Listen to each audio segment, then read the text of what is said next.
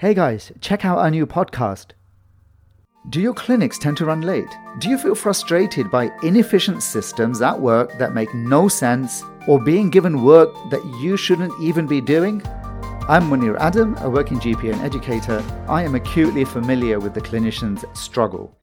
The Clinician's Survival Guide is about helping you get more in your life as a clinician and helping you find practical solutions to the challenges that you face. Every Tuesday, in under 15 minutes, I dissect a topic of interest and explore potential solutions. The Clinician's Survival Guide is the free and convenient way for your journey to becoming more productive, better rewarded, and happier. So, subscribe now and make the change.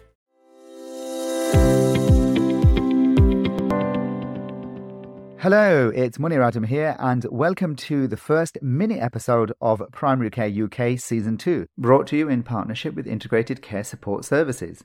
Today we're going to be talking about the very important topic of cancer. In fact, in this mini episode, we'll be focusing on when to suspect cancer in primary care. What with every 2 minutes somebody being diagnosed with cancer in the UK, according to Cancer Research UK, and 45% of those, according to a study, were diagnosed at an advanced stage, and we know what that means. And the sobering truth is that 1 in 2 of us are going to be diagnosed with some form of cancer during our lifetime. The one thing that everybody agrees on is that early diagnosis will lead to better survival. So this is something that all of us need to know, or at least be aware of. And it may be that there's certain aspects of what we covered today that you already know, but a reminder is beneficial for us, wouldn't you agree? So it's definitely useful for all of us to know when to suspect cancer. But the reality is that having a set of guidelines that will always allow us to pick up cancer early simply isn't possible, because there are lots of cancers, lots of different presentations, and the symptoms and signs can very much overlap with lots of other conditions. But it's an important task nonetheless. And to help us with this impossible task, we'll be hearing from Dr. Helen Stedford, who is cancer lead in Newham and far more involved with cancer than many of us are. So let's learn together.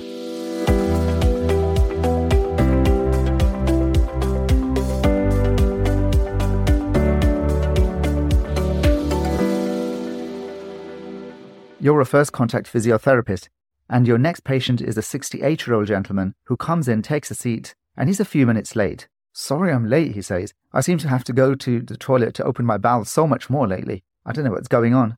Anyway, and he starts pulling his trousers up so that you can examine his knee for the arthritis that he's come for. And of course, you deal with the arthritis. But what else do you do? Okay, how about this one? You're a physician associate, and a 49-year-old comes along for their usual diabetic review. You sound a bit croaky, you say to them. Well, yeah, it's cold out there. With the weather that we're having, it's not a surprise. Well, I have to say, I would have expected it to have gone back to normal by now, and it's been about 6 weeks. And so you complete their diabetes review, but do you do anything else? What about if you're a nursing associate and a young lady comes along for her new patient health check, and while you're checking her blood pressure, you notice that she's got a funny mole on her arm? And let's just have one more example. So you're a clinical pharmacist and you're doing a medication review, and the patient remarks, I hope this medication is not going to cause me to lose weight because I'm having trouble already as it is. No matter what I eat, I just can't seem to keep my weight up. And of course, you complete the medication review in the usual way.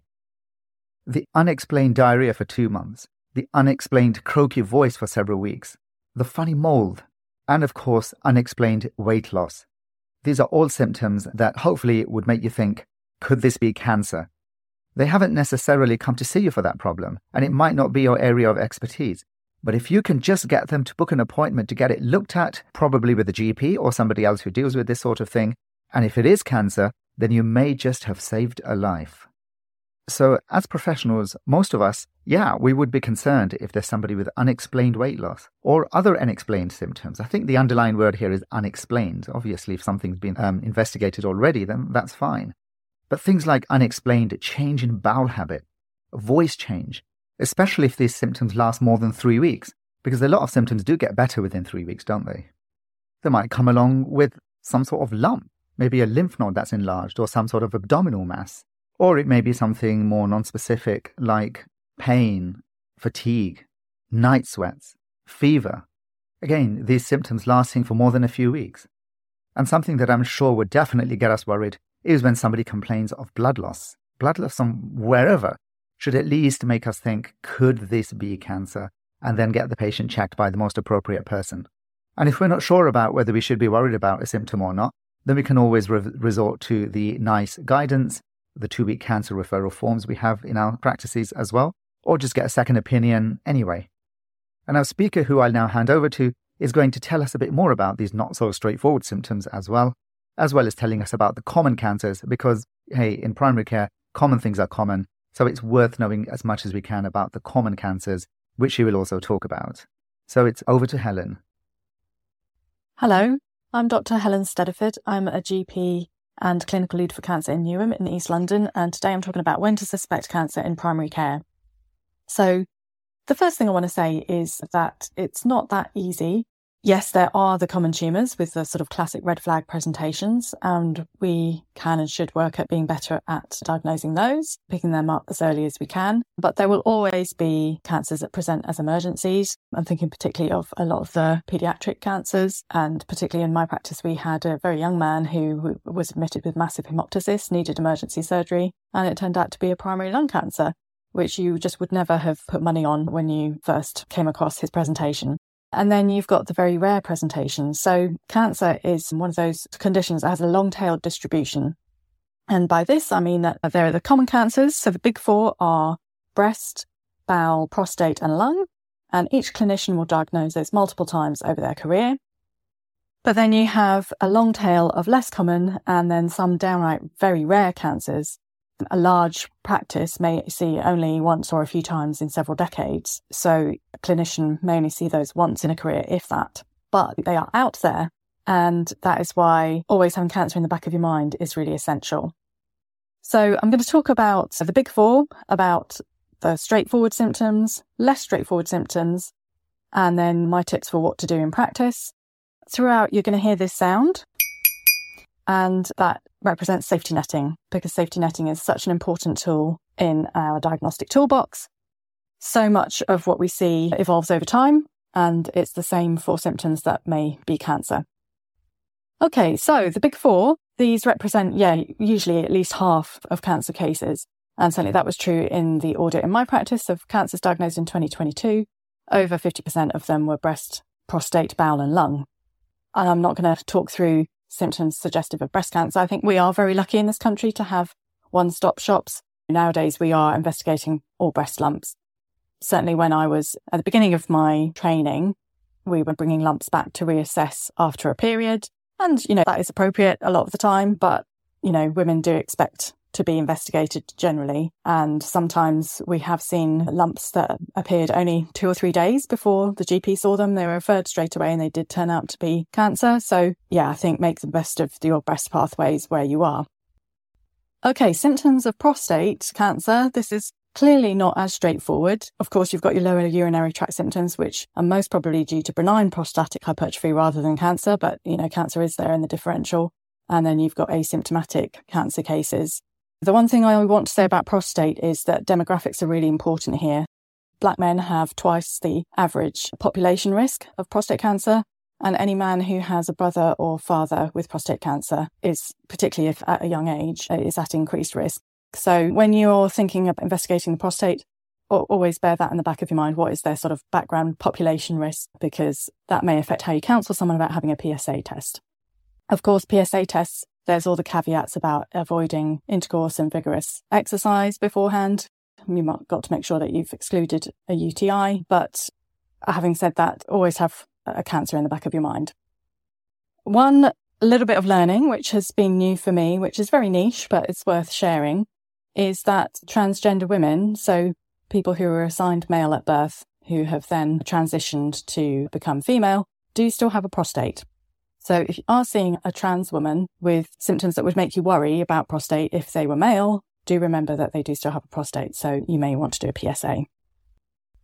Okay, bowel cancer, again, don't want to rehash things that clinicians already know, but certainly when I was training, there was a lot of emphasis on change in bowel habit and much less on abdominal pain. But abdominal pain has been found to be quite a key low risk but not no risk symptom, so pay attention to it when you see somebody with abdominal pain that's persistent. And then lung cancer, again, learning from my own experience, persistent chest pain is a red flag for lung cancer. That is on the 2-week wait forms. And certainly I remember seeing somebody, we were managing them for pain around their scapula, was felt to be musculoskeletal, and it was only the third time that I saw them I realised that they were an elderly smoker and we needed to do a chest x-ray, and unfortunately they did have a lung cancer. Please bear persistent chest pain in mind. One more thing I want to say about lung cancer is non-smokers with lung cancer, if you considered them as a separate tumour group, that would be the 10th most common tumour in the UK. So please don't discount lung cancer just because somebody has never smoked. That you could always have a lymphoma or something in the lung, but you can also have primary lung cancers in never smokers. So please bear that in mind. Okay, moving on to the more straightforward symptoms. And these are the classic bleeding, mass, persistent localised pain. Again, not going to rehash a lot of 2-week wait sort of pathways. Please have a look at the forms to familiarise yourself with the symptoms of concern. But one thing I want to say about hematuria is always consider that it could be an endometrial cancer in a woman, particularly a postmenopausal woman. We have had 3 endometrial cancers diagnosed in the last year at the practice, and 2 of them presented with hematuria. And so obviously, if it's only a very small amount of blood, it won't necessarily look like PV bleed. Might just be obvious when they're passing urine. So when you're sending people down a urology pathway, obviously excluding UTI, if they're a woman of a certain age, please always do an urgent pelvic ultrasound scan as well. Now, mass, again, if it's a barn door lipoma, then imaging may not be necessary. But if you're just not quite sure, then please do arrange imaging. We've had an awful lot of sarcoma diagnosed at our practice recently. It's very rare, sort of random cluster. It's not going to happen again for a number of years, I'm sure, but they do exist. So please bear in mind about sarcoma. Safety netting, somebody with enlarged lymph nodes, make sure they know when to come back to be reviewed if the node hasn't resolved. And if somebody needs a bit of help navigating the system, it's probably best for you to arrange that follow-up yourself. One thing I want to throw in is changing skin lesions. It is worth making sure that you know what seborrheic warts look like. I would always advise getting somebody in to look at the lesion in person, because when you can see it 3D, it's obviously often a lot easier to tell whether it's a melanoma or a seborrheic wart. And then, again, this is very rare, but in our practice, we've had 2 cutaneous angiosarcomas in the last 5 years. These are very rare. I couldn't even find any learning about it in a module that was on sarcoma. But they're basically weird-looking vascular skin lesions. If you have something that looks a bit strange, arrange imaging, make sure that you follow up what it looks like.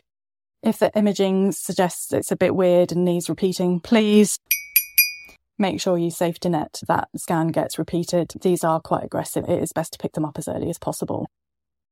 And then persistent localised pain that you just can't explain. And even if there is a working diagnosis, often a musculoskeletal diagnosis, just always be aware that it could be a presentation of cancer. I would always advise bringing somebody in person to palpate their spine if they're presenting for the first time with neck or back pain and they're presenting with it a number of times over a short period.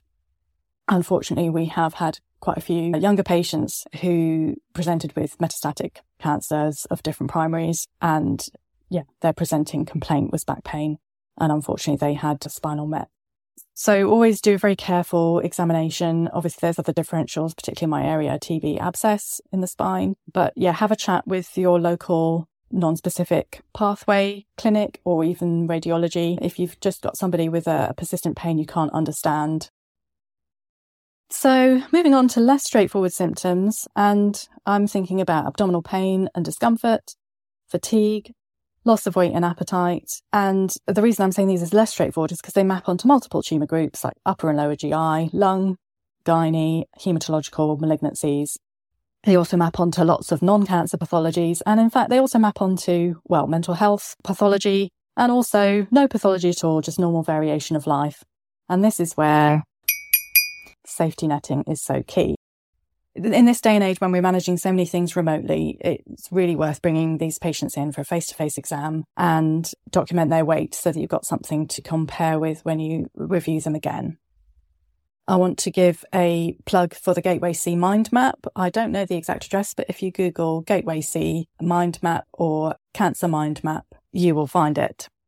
What the website does is it condenses all the guidance from NG12 on what symptoms need 2-week wait, investigations or referral. It's really handy. You put in the gender of the patient and their age at the top, and then you tick all the symptoms or indeed investigation findings that they have, like anemia, and it will tell you what pathways they map onto. So, for example, anemia is on the endometrial cancer pathway as well as upper and lower GI pathways. So that is another thing that's really important to bear in mind, that cancers often surprise you. You may be pretty convinced it's one tumour site and it turns out to be a different tumour site. It's always worth keeping an open mind and not narrowing in too quickly on the tumour site, particularly with these less straightforward symptoms. So then investigation, it's always worth running quite a large panel of blood tests. I mean, not necessarily the tumour markers, unless that's particularly indicated with ovarian symptoms. But for example, raised platelets, raised inflammatory markers that are persistent can be markers for lung or haematological malignancies. And then the other thing to say about investigations, make sure that you safety net, because abnormal investigations, or even if they're just almost normal, it is worth following them up in the context of the patient's symptoms. One thing to say about FIT, certainly in the pandemic, the guidance to us about referring in to lower GI, it was almost like a cut-off, positive and negative, but that is not the way to think about FIT. Even if a FIT is less than the threshold for referral locally, please bear in mind that it still could be a colorectal cancer. Please always safety net the symptoms with the patient. You can also repeat the FIT after about 4 to 6 weeks. Even if it remains negative, it's worth getting advice from your colorectal team. And then the thing with safety netting is that it can be really easy now, particularly with the text messaging services that a lot of us are using since the pandemic. You know, you can put in an automated message to go to the patient in a month's time saying, if your symptoms have not resolved, please do see us. So I would recommend doing that as much as you can, just so that you're being proactive as well as making sure the patient understands to come back. So then finally, I guess the thing to bear in mind is anything that is not behaving as normal, it is always worth considering cancer in the differential. For example, we had a lady who has had a rash, sort of a non-specific rash for a couple of years, not responding to any topicals, and eventually it got diagnosed as cutaneous T-cell lymphoma, for which she's now having treatment. So just always bear in mind that if things are really just not quite doing what you think they should, it could be an unusual presentation of cancer, either an unusual cancer or an unusual presentation of quite a common cancer. And don't forget the non-site specific clinics that now exist. Locally, to me, that's called the Multidisciplinary Rapid Access Diagnostic Centre. They'll all have different names, but these clinics are set up to help us with those less straightforward symptoms, and they will always be contactable for advice as well as accepting referrals. Great. I think that's all I want to say, and hope that's been helpful. That's it for today. We hope you found this discussion useful and that it raises your awareness of cancer in your day-to-day work. We are considering covering specific cancers later in the series, and it'd be great to know what you think about that idea. Okay, 3 important messages. First, we believe that podcasting should be interactive. You may have comments you wish to make about something you've heard. You may have something to contribute. After all, we don't know it all. Or you may have a question you wish to ask us. And you can do that by joining our primary care community group on LinkedIn, and a link to that is provided in the show notes. Second, do tell your friends and colleagues about the podcast and leave positive ratings and comments on Apple, Spotify, or wherever you can. The reason for that is because positive ratings and increased downloads attracts sponsorship from professional organizations and allows us to avoid putting in those intrusive ads that are so often found in podcasts. And finally, if you do wish to sponsor us or get involved in contributing to episodes, you can get in touch with us on our website, primarycareuk.org. But that's it for today. Until next time, keep well and keep safe.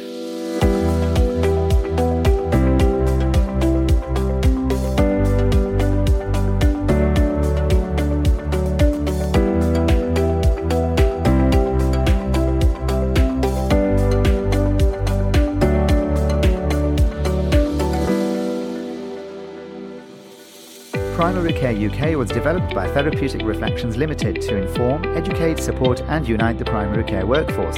Specifically, it is not for the general public or patients. All information and advice contained therein is time, location and context dependent and is general advice only. No guarantees are provided with respect to the accuracy of the content. The hosts, contributors, and the organizations they represent do not accept liability for any actions, consequences, or effects that result directly or indirectly from the content provided. Please refer to the episode description for more information. Thank you for listening.